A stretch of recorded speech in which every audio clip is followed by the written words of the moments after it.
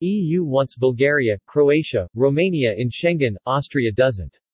European Union's Commissioner for Home Affairs Ylva Johansson has recently declared that it was time for Bulgaria, Croatia and Romania to join the Schengen Agreement, calling on all EU member states to back their accession. Established back in 1995, the Schengen area currently consists of all European Union member countries except Bulgaria, Croatia and Romania, Ireland and Cyprus. 4 more states outside of EU bloc are also part of the zone: Iceland, Liechtenstein, Norway, and Switzerland. Under the Schengen Agreement, controls at the borders between signatories were abolished.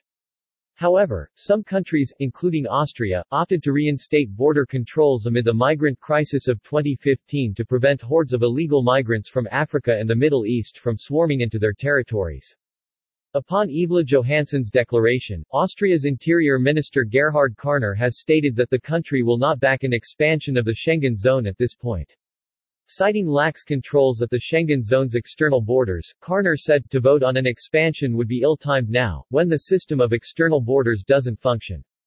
According to the minister, there is an ongoing problem with flow of illegal migrants via the Balkans currently, and more than 90,000 of them had been apprehended in Austria since the start of this year alone. Karner reiterates that the protection of the external Schengen borders has failed, and warned that expanding a broken system cannot work. Potential expansion of the Schengen borderless zone could prove to be a contentious topic at next week's special meeting of the European Union Interior Ministers.